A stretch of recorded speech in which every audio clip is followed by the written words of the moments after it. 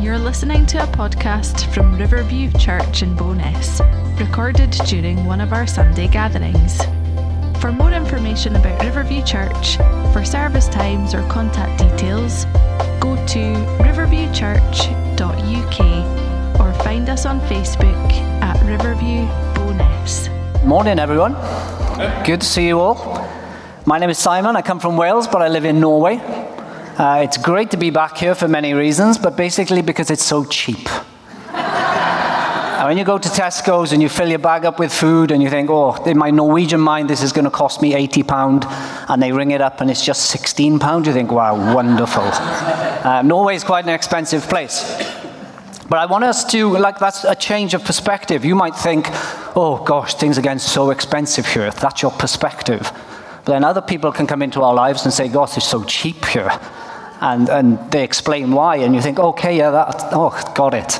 That changes our perspective. So today I want to change our perspective on evangelism, how we share the good news of the gospel of Jesus Christ to others. That's why the theme is called Resurrected Evangelism.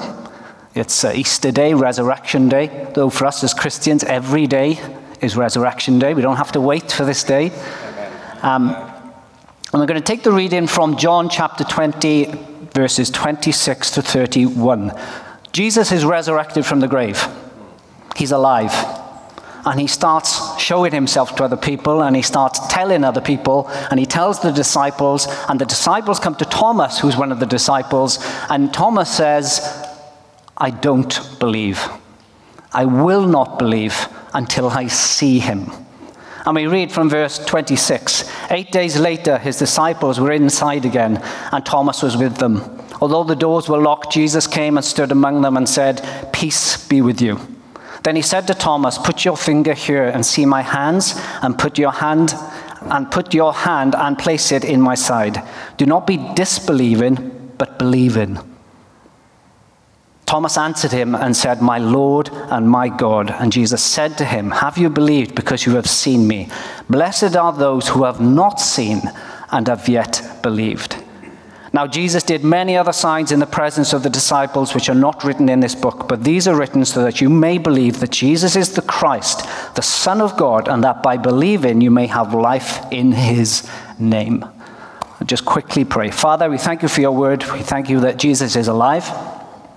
And we thank you, God, that through your word you come to us this morning and you want to change our perspective on what it means to share the good news of Jesus Christ. So we just trust you, Lord, we trust your word, and we trust your spirit to speak to our hearts today.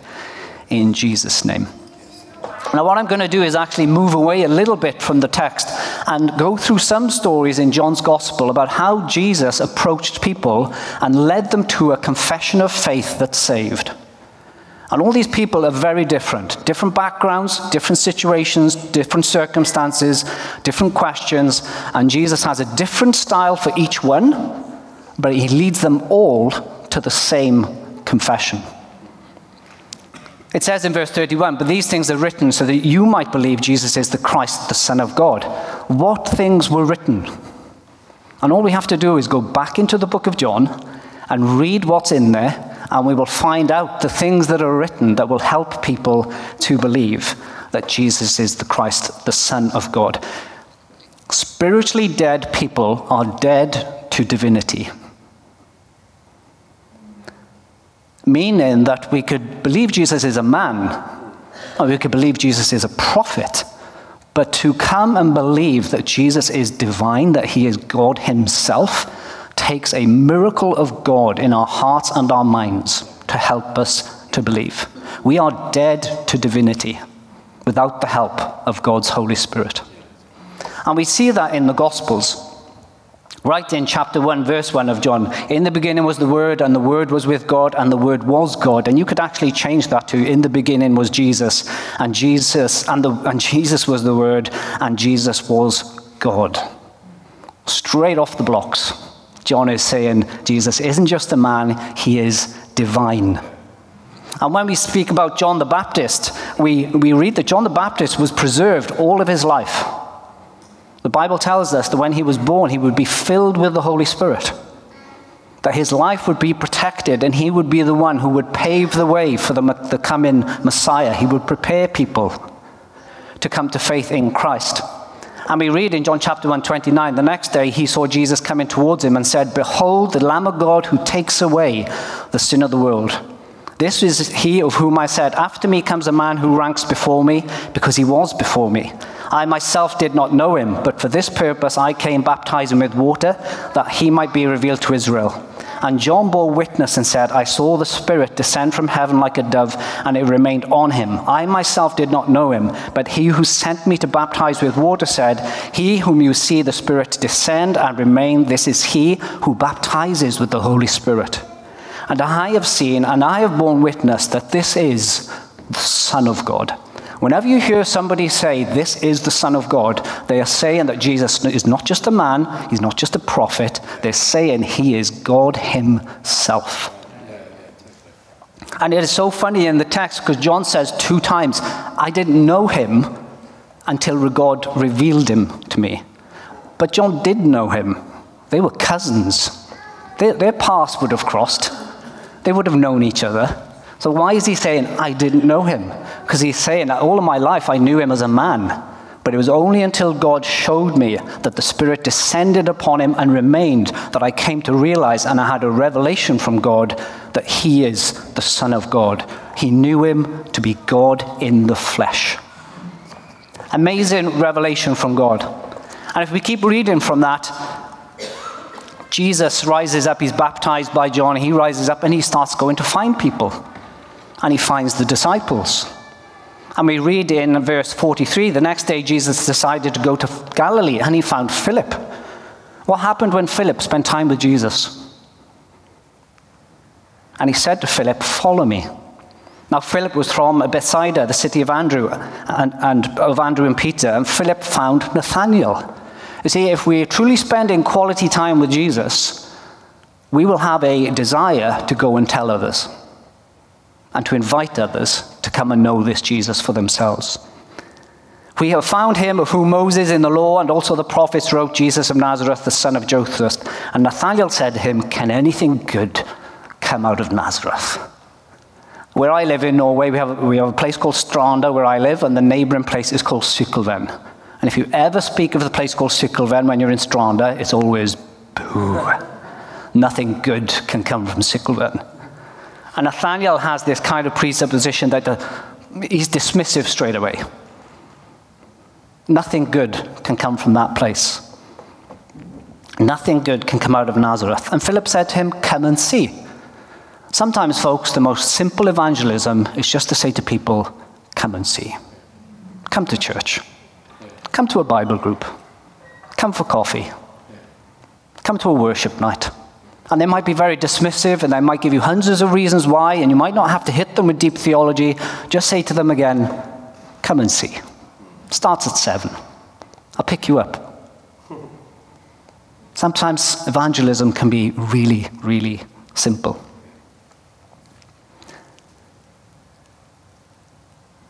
Philip said to him, "Come and see." Jesus saw Nathanael coming towards him and said of him, "Behold, an Israelite in whom there is no deceit." Now in the Greek, it sounds really weird, because that means he's saying to Nathanael, an Israelite in whom there is no bait.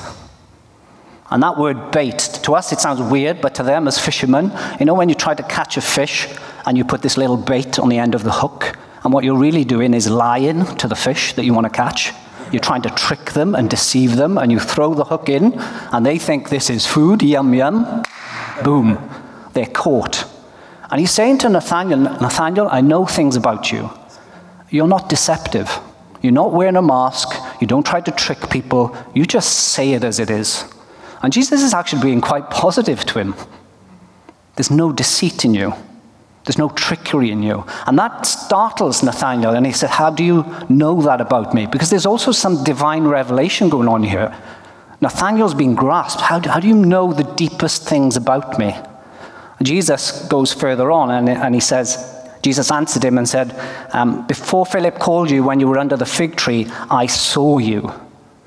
And there can be various stories about the fig tree, but for most people, they say that a fig tree was a private, secret place that you would go to spend time with God. And he catches Nathanael out again by not just saying, "Nathanael, I know everything about you," but "Nathanael, I know about your secret places. and your secret habits and what you do and where you go. I know you. And Nathanael is shocked, and in an instant and a moment, he says this. Nathanael answered him, Rabbi, you are the Son of God. This is a one invite, one short, sweet sermon salvation. Very quick. Nathanael is, can anything good come out of that place? Spends a short time with Jesus, gets saved. God can do that in our churches and in our communities. Simple invitations, one sermon. How does he know me? He's the Son of God. Spiritual revelation. But does Jesus use the same evangelism with everyone through the Bible? Because sometimes we'll see, Jesus is love, and he's so kind, and that's the only way to evangelize. But it's one of the ways to evangelize. Jesus is always love, but his methods change depending on who he speaks to. What about in John chapter 3 when we look at Nicodemus? Now there was a man of the Pharisees named Nicodemus, a ruler of the Jews. This man came to Jesus by night and said to him, Rabbi, we know that you are a teacher come from God, for no one can do the signs that you do unless God is with him. Now Nicodemus is a religious person. He's one of the rulers. He's one of the top experts. He knows the Old Testament scriptures. He comes to Jesus at night, which could be an indication that he is fearful of the Jews and what they would think about him associating with Jesus. He comes to Jesus and we think, gives him a compliment, but underneath it, he could be patronizing him a little bit and saying, oh, we know you must come from God because of these signs that you're doing. But Nicodemus has a different motive. Nicodemus is coming to Jesus in arrogance and pride because he thinks, Jesus, if you're the Messiah, and if the kingdom is coming with his chest puffed out, I'm here. Because the kingdom is for people like me. Why? I'm born a Jew. I'm circumcised.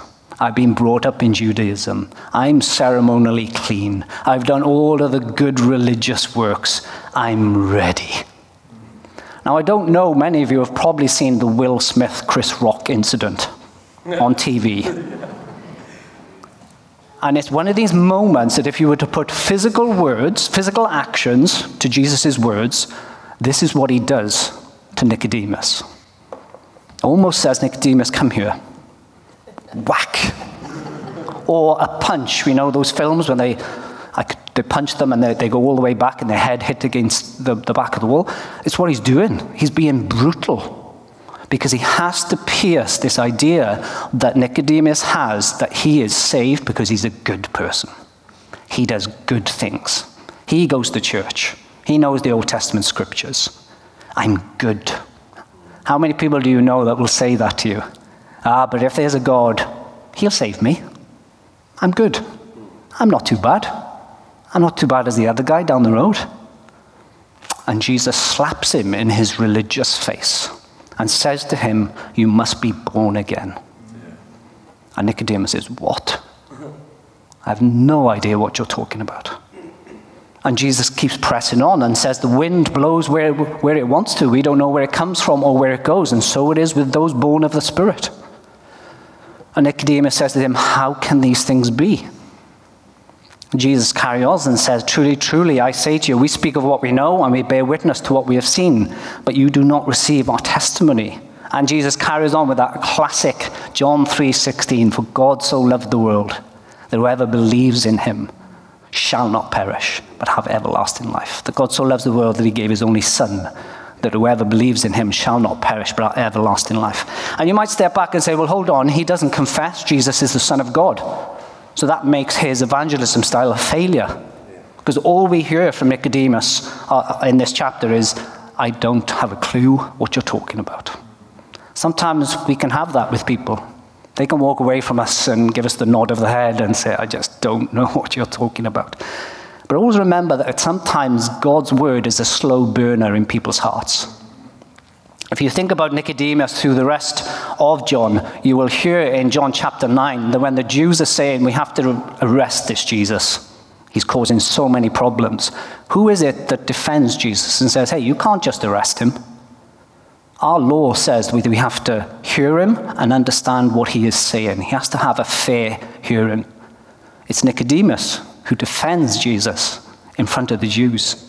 And what about when Jesus dies and Joseph of Arimathea is taking the body down off the cross? Who is it that's bringing lots of expensive herbs for the burial and helping Joseph of Arimathea with the body of Christ in the burial? It's Nicodemus. So we see a man who has private arrogance and fear, private defense of Jesus, public worship of Jesus. Sometimes evangelism is a slow burner. Last time I was here, I talked to you about the woman from the well, the Samaritan woman, and I'm not going to spend too much time on it, but go home and read it. It's fascinating how Jesus brings this woman who's confused about religion, confused about sexual sin, confused about the places to worship, and confused about the Messiah. And Jesus leads her to a confession where she says, "He is the Christ." And she rushes off to her village to be an evangelist. How did that all start? It started from weakness. Jesus sitting down at a well, tired and thirsty, and turning to a Samaritan woman who he shouldn't speak to and saying to her, "Give me a drink." Jesus shows weakness. And there's nothing wrong with us at times as Christians evangelizing out of our own weakness. We don't always have to show people we've got it together. We don't always have to show that nothing affects us. Sometimes we can speak to people out of our strengths and our joys, and other times we can speak to people just out of our weakness and our situation and have the humility to be able to say to others, "Can you help me? Can you give me a drink? Can we speak? I want to speak to you about something that's going on in my life." That situation led to the woman going to the villagers and leading the whole village to faith in Christ, where they themselves said, "He is the Savior of the world." What happened there? The woman went and spoke to them. They invited Jesus in and they listened to his words, tells us in the scriptures, for 2 days. Almost like a 2-day conference. And I would say any Christian conference that you go to that speaks about Jesus, we should all be coming out of there, like the villagers, refreshed and saying, "Jesus is the Savior of the world. And he's my Savior, and he is the Son of God." That's Nicodemus, that's the woman, that's the villagers. Jesus is using different methods, different styles. He's meeting people where they are and engaging in real conversation, but leading them all to the same confession. What about in John chapter 6? You have a huge crowd of people following Jesus. Massive crowd. But Jesus says to them, after this, Jesus went away to the other side of the Sea of Galilee, the Sea of Tiberias, and a large crowd was following him because they saw the signs. Graham, I was thinking about the word that you gave earlier. Because they saw the signs that Jesus was doing. Jesus does his 4th miracle. He multiplies food. 5 loaves of bread, 2 fish, thousands of people. He multiplies the food. They're all fed, and there's leftovers.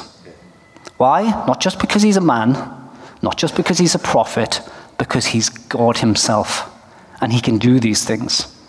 The crowd drifts away, and in verse 16, we hear that Jesus does his 5th miracle. Do you know what the 5th miracle was? He walked on water. Now, have you ever seen a man or have you ever seen a prophet walk on water? I've never seen that happen. But God was able to do it. Jesus was able to do it because he was God. The crowds come back to Jesus, and Jesus says this to them, "Truly, truly, I say to you, you are seeking me not because you saw the signs, but because you ate your fill of loaves. Do not work for the food that perishes, but for the food that endures to eternal life, which the Son of Man will give to you. For on him, God the Father has set his seal." Now, Jesus is going to evangelize to people in a way that actually makes them stop following Jesus. You get that, right? Sometimes Jesus evangelizes to people in a way that stops them following. Because there comes moments when Jesus has just said, "You know what? I've had enough of false followers." They were just following him for signs. And then it says that they were also just following him for the bread. They ask him a question, "What shall we do to do the works of God?" And what did Jesus say back to them? Believe. believe that I am the Son of God. And in verse 32, Jesus said to them, truly, truly, I say to you, it was not Moses who gave you the bread from heaven, but my Father who gives you true bread from heaven. For the bread of God is he who comes down from heaven and gives his life to the world. And they say to him, Sir, give us this bread always. It's like the Samaritan woman who said, give me this living water. And you almost think, Jesus, you got them. They're asking for the bread. Give it to them. But Jesus is revealing here that actually they are not true followers. Their motive is completely wrong. They're not following Jesus because he is the Son of God. They're just following Jesus for good stuff. Just give us food. Just give us miracles. Just give me my best life now. Because that's all I want from you. I don't want anything else. And Jesus at times says that attitude has to die. How do we know that? Jesus carries on. He says, for this is the will of my Father. Everyone who looks on the Son and believes on him should have eternal life, and I will raise him up on the last day. So the Jews grumbled about him. That word grumbled, when I was reading it, it reminded me of the Old Testament story when the nation of Israel escaped from Egypt with mighty works from God. And in the wilderness, God fed them with bread from heaven and did many amazing things. And as they were on the edge of the promised land, and they sent the spies in, and 10 of the spies, they all came back with a kind of good report. No, 2 of the spies came back with a good report. And they said, we can enter in. But there were some that said, no, it's not going to be good there. There's giants there. And they started to speak in unbelief. And the same wording is there, is that they started to grumble. Brothers and sisters, let us never be known by our grumbling. I'm speaking to myself here. As a Christian of 22 years, I think there's too much grumbling that's crept into my life. And we have to be careful, because grumbling can turn to unbelief. And it can just sneak in without us even knowing. Let us never be known by our grumbling, but let us always be known by our rejoicing. Doesn't mean we don't talk away bad times, we don't talk away pain, we don't talk away loss and death and hurts. Absolutely not. But as Christians celebrating the resurrection of Jesus through it all, we can still rejoice, even in tears. We can still rejoice, even in sorrows. These people started to grumble because Jesus wasn't meeting their expectations. And then Jesus says, the words that I have spoken to you, they are spirit and they are life. And then it says this in verse 66. After this, many of his disciples turned back. Why? Because Jesus wasn't going to give them what they wanted. He looked deep into the depths of their heart and said, you're not true followers, and you're never going to be. Sometimes God hardens the heart of people, and they go even further away. That might shock you, but Jesus does it, and it's in the Bible. And as there were many that turned away in the desert in the Old Testament, and only few that followed, so it is in this story. So Jesus said to the 12, do you want to go away as well? And Simon Peter answered, Lord, to whom shall we go? You have the words to eternal life. And we have believed and come to know that you are the Holy One of God. In the New King James, it says the Son of God. It's the same thing. It is a declaration that Jesus Christ is God himself. And we make that declaration because God is helping us and opening up our own eyes. In Matthew 16, when Jesus speaks to Peter and says, who do people say I am? He then says to Peter, but who do you say I am? And Peter says, you are the Christ, you are the Son of the living God. And Jesus says to him, flesh and blood has not revealed this to you, Peter, but my Father who is in heaven. This is what God wants to do in all of our lives. Help us to see and believe and crystallize our faith by being able to say, he is the Son of God. He is the Holy One of God. God has helped me to see it, and God has helped me to believe it. What about the blind man in John chapter 9? I'm doing okay for time. The blind man in John chapter 9. This is an amazing story. And as he passed by, he saw a blind man from birth, and his disciples asked him, Rabbi, who sinned, this man or his parents, Rabbi, who sinned, this man or his parents, that he was born blind? Jesus answered, it was not that this man sinned or his parents, but the works of God might be displayed in him. Meanwhile, we must work the works of him who sent me while it is day. Night is coming and no one can work. As long as I am in the world, I am the light of the world. Having said these things, he spat on the ground and he made mud with the saliva. Then he anointed the man's eyes with the mud and said to him, go wash in the pool of Siloam, which means sent. So he went back, washed, and came back seeing. What I love about this story of how a miracle was used to bring somebody to faith is the evidence that was provided. From birth, born blind. Jesus made some mud, told him to go and wash. He came back seeing. He went home to his neighbors, and his neighbors started saying, hey, you're seeing. You were the beggar. We've known you all of your life. You couldn't see, and now you see. Others were so amazed. They were saying, no, this isn't him. It looks like him, but it's not him. So they then take this man to the Pharisees, and the Pharisees drill him and saying, who's opened up your eyes so that you could see? And he started saying, but this man, Jesus. And when they found out that it was on the Sabbath, they were furious. And they didn't believe him. So the Pharisees then go to his parents and say, hey, what's happened to your son? He says he sees, somebody healed him. And they go, yeah, he's our son. He's always been blind. But now we know that he can see. And they say, go and ask him. He can speak for himself. And then the Pharisees come back to him again and say, this man who you say healed is a sinner. You give glory to God. And he says, well, I don't know who this man is. You see, this miracle has not saved him. And I got nothing wrong with miracles. We should pray for miracles. Miracles do not guarantee people come to faith. He's witnessing about Jesus, but he's still not come to the confession. And when he says to the Jews, sounds like you're a follower of him, sounds like you're attracted by him, do you want to be his disciples? They are furious and they kick him out of the temple area. And when Jesus hears that he's been kicked out, then he comes to him in Matthew chapter 6, and he says to him, do you believe in the Son of Man? This is miracle question evangelism. And again, that phrase, Son of Man, is do you believe that Jesus is God? If you think about the vision Daniel had in Daniel chapter 7, he said that I see one like the Son of Man coming on the clouds. It's a divine revelation. Stephen, just before he's stoned in Acts, he looks up and he says, I see someone like the Son of Man standing at the right hand of God in glory. It's a divine revelation. He's coming to this blind man and just asking him a simple question. Do you believe in the Son of Man? And the blind man says, show me where he is and I'll believe. And he's right in front of him.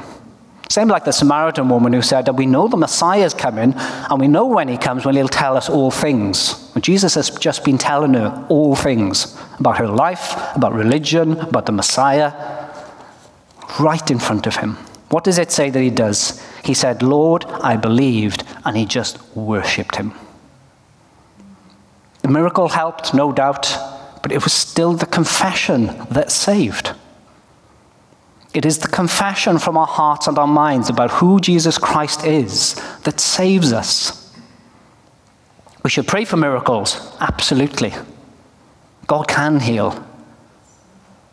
But we should pray for people to come to faith from a confession about them thinking, them reading, them hearing about who Jesus Christ is and saying themselves, he is the Son of God. 2 more to go. Martha in chapter 11. Now a certain man was ill, Lazarus of Bethany, the village of Mary and her sisters Martha. It was Mary who anointed the Lord with ointment and wiped his feet with her hair, whose brother Lazarus was ill. So the sisters sent to him, saying, Lord, the one whom you love is ill. But when Jesus heard it, he said, this illness does not lead to death. It is for the glory of God, so that the Son of God might be glorified through it. This can seem like cruel evangelism. Jesus, Lazarus, is ill. The one whom you love. So what they're saying to Jesus is, can you come quickly? Heal him. The cruel thing is that Jesus doesn't come. He stays an extra 2 days where they are. And you can step back and go, Jesus, what are you doing? You're supposed to be love. You're supposed to heal. But you step back and take 2 extra days. And in fact, as you read on, it takes more days away from Lazarus, because then Lazarus dies.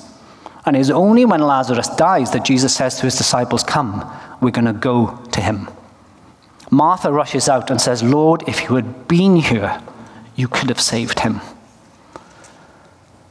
How many of us sometimes are like that in life? We don't understand sometimes what God is doing. We don't understand sometimes why God has not answered our prayer. And pain and hurt and loss has come into our life, and we don't understand it. And sometimes we have to step back and look at the bigger perspective of eternity. And there's a much bigger picture going on than just my little life with Jesus. The danger is that I will shrink Jesus down into a pocket-sized Jesus and rub him like a genie and say, you're here to make my life great and to answer my every prayer.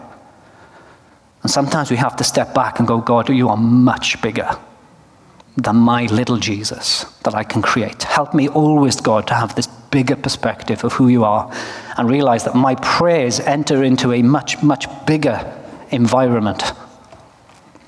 God's plan for eternal salvation for those who will believe in him. Jesus comes to her again with a question and says, Jesus said to her, your brother will rise again. Martha said to him, I know that he will rise again in the resurrection on the last day. Jesus said to her, I am the resurrection and the life. Whoever believes in me, though he die, he shall live. And everyone who lives and believes in me shall never die. Do you believe this? Question. Do you believe this, Martha? Jesus has known them for years. They're close friends. There is no miracle here. Lazarus is dead. Do you believe this, Martha? And Jesus is helping her also to make this decision. He's not trying to catch her out. It's part of discipleship that he brings us to these moments where we know for sure who Jesus is. Do you believe this? And she said to him, Lord, I believe that you are the Christ, the Son of God, coming into the world. Beautiful confession. Sometimes our greatest evangelistic moments can come in our greatest tragedies. Our greatest tragedies. People think when death comes, when we lose loved ones, obviously people think about death and they tend to think a bit deeper. And sometimes people are more open for us to share our faith. I remember when my mother died and I preached at the service and the funeral, and there were all these unsaved family and friends there, and you're able to speak the word of God to them. And then after, we were all in the pub, and because of the culture, they were drinking and all of that. And as I was leaving, a girl who I used to work with just pulled me with tears in her eyes and said, Simon, pray for my soul. I don't want to perish. You would never ever have thought that she was thinking that on the surface. Never ever be fooled by how people behave on the surface. Have confidence that with God's word, God can still be working. Simon, pray for my soul. I don't want to perish. Back to Thomas. We've had a little journey through. I hope that this has inspired you to go home and read and see how Jesus comes to people, how Jesus changes the conversation, but leads them all to the same place, a confession of who Jesus is. And we come all the way back to Thomas. And Thomas just said, I'm not going to believe until I see. Where would you be? Or where would your friends be? I'm not going to believe until da-da-da-da-da. I'm not going to believe until da-da-da-da-da. And Jesus can meet them right there. Thomas wanted evidence. And some people want evidence. I have a friend again who tried to witness to her father, and she gave her best efforts around the table, wanting her father to be saved and to know about Jesus. She told her testimony, and she gave her best job, and then her father looked at her and smiled and went, you keep speaking to your imaginary friend, and I'll live in the real world. She was heartbroken. But I said to her, well, maybe he just wants evidence. I said, well, what do you mean? Well, there's solid evidence that Jesus was real. Oh, well, explain that. And we've heard this quote this week. Richard Dawkins, the famous atheist, will say, quote, I am not here to deny Jesus existed. Jesus existed. He's a real historical person that really, truly lived in history. Gerd Ludemann, who is another atheistic scholar, says this: the fact that Jesus Christ died by crucifixion is undeniable. These are atheists. Don't believe Jesus was God, but truly believe he was truly a person in history. You can give those types of quotes to people who say, I want some more evidence. I need some facts. It is historically true. Taking resurrected evangelism into our everyday lives. That's people in the Old Testament. What about you? How do we move out of this place now with resurrected evangelism to those who we associate with? Our family, our friends, in our schools, in our offices, in our streets, in our cafes. How do we witness to them? Notice how different people are. Listen to them. Understand where they're coming from. And pray. And ask God to guide you and ask God to lead you. And if you meet people that want evidence, go home and find some evidence. Go home and read up. Go home and sharpen your swords, sharpen your minds. You can say to atheists who might say to you, if God is real, why is there so much evil in the world? And you can put that back to them and say, okay, you believe in atheism and evolution? Yes, I do, absolutely. Okay, why does atheism and evolution allow so much evil in the world? And get them to think about the things that they're saying and to reflect. Jesus meets people where they are and he gives them implicit faith. This is something that Calvin talked about. It's enough faith to be saved. We don't know everything about the Trinity. You don't need to know everything about what the Bible says. But somehow God comes into your life through his word and he gives you enough faith to start the journey.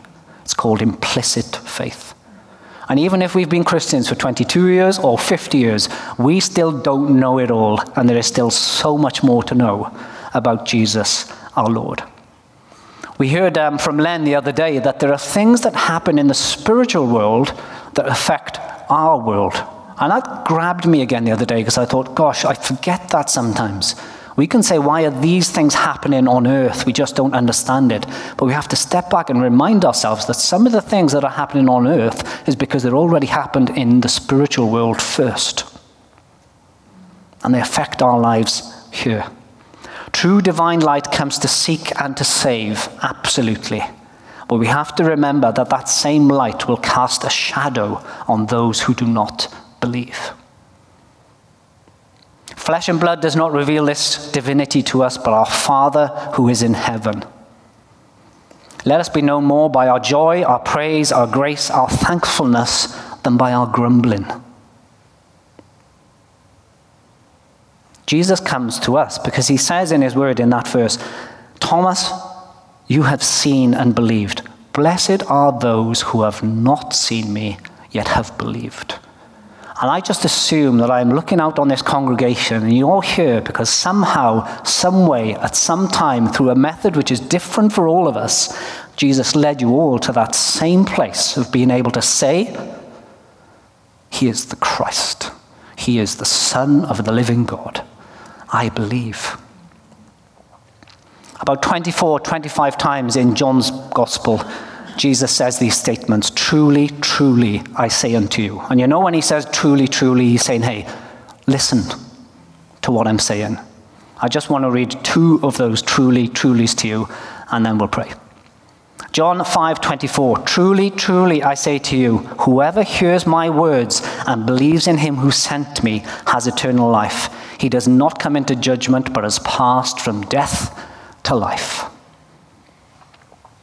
John 5:25, truly, truly, the time is coming and now is when the dead will hear the voice of the Son of God, and those who hear shall live. I always used to hear this story that we are like, when we don't know Jesus, we're swimming in our sin. We're struggling in an ocean of sin. And Jesus will only jump in and save us when we've run out of energy. And we finally cry out with our hands and say, oh, Jesus, I recognize my sin. I'm dying in it. Will you come and save me? And at that moment, Jesus will dive in. I don't believe that story is true, because what we need to realize is we're dead in our sin. lying at the bottom of the ocean, dead. And it's Christ who comes to us in our deadness. While we were still sinners, Christ died. He comes to us. He shakes us up. He wants to breathe resurrection, life and breath into us so that we might rise up and believe in him. Truly, truly, the time is coming, and now is, when the dead will hear the voice of the Son of God, and those who hear shall live. So I'm believing even here today, you were once dead, but now you've come alive. And being alive in him means that you live. So let us pray. Father, thank you. Thank you that we can come to your word. Thank you that on Resurrection Day you can remind us we were once dead, totally dead. And it took you to come and bring the initiative and to bring your Spirit and to speak to us about Jesus and what he's done and why he did it, why he died on a cross, why he came back to life, because of our sin. Our sin kills us. And I just want to throw out a challenge here, an encouraging challenge. Have you heard the voice of the Son of God today speak to you? Maybe you think you're not saved. Maybe you think, actually, I think I've been following Jesus for real selfish motives, and never because he is the Son of God who died for my sins and he wants to give me everlasting life. If you're here today and that's you, I would encourage you straight after the meeting to come and speak to somebody and just grab them and say, come and pray for me. I want to respond to the voice of the Son of God who has come to me today. Father, you have said that the dead will hear the voice of the Son of God, and those who hear shall live. Help us to be a living church here in Bowness, God. But help those people who are not here today. They're on their ways doing different things. Help them come to faith in Jesus Christ. Let resurrected evangelism, Father, be the heartbeat of our churches and the heartbeat of our communities, where we go out to the religious people, we go out to the sinful people, we go out to those who want to just use you, and we give them the true message of the gospel. That Jesus Christ was not just a man, he was not just a prophet, he was God himself coming to save the world. In Jesus' name we pray. Amen.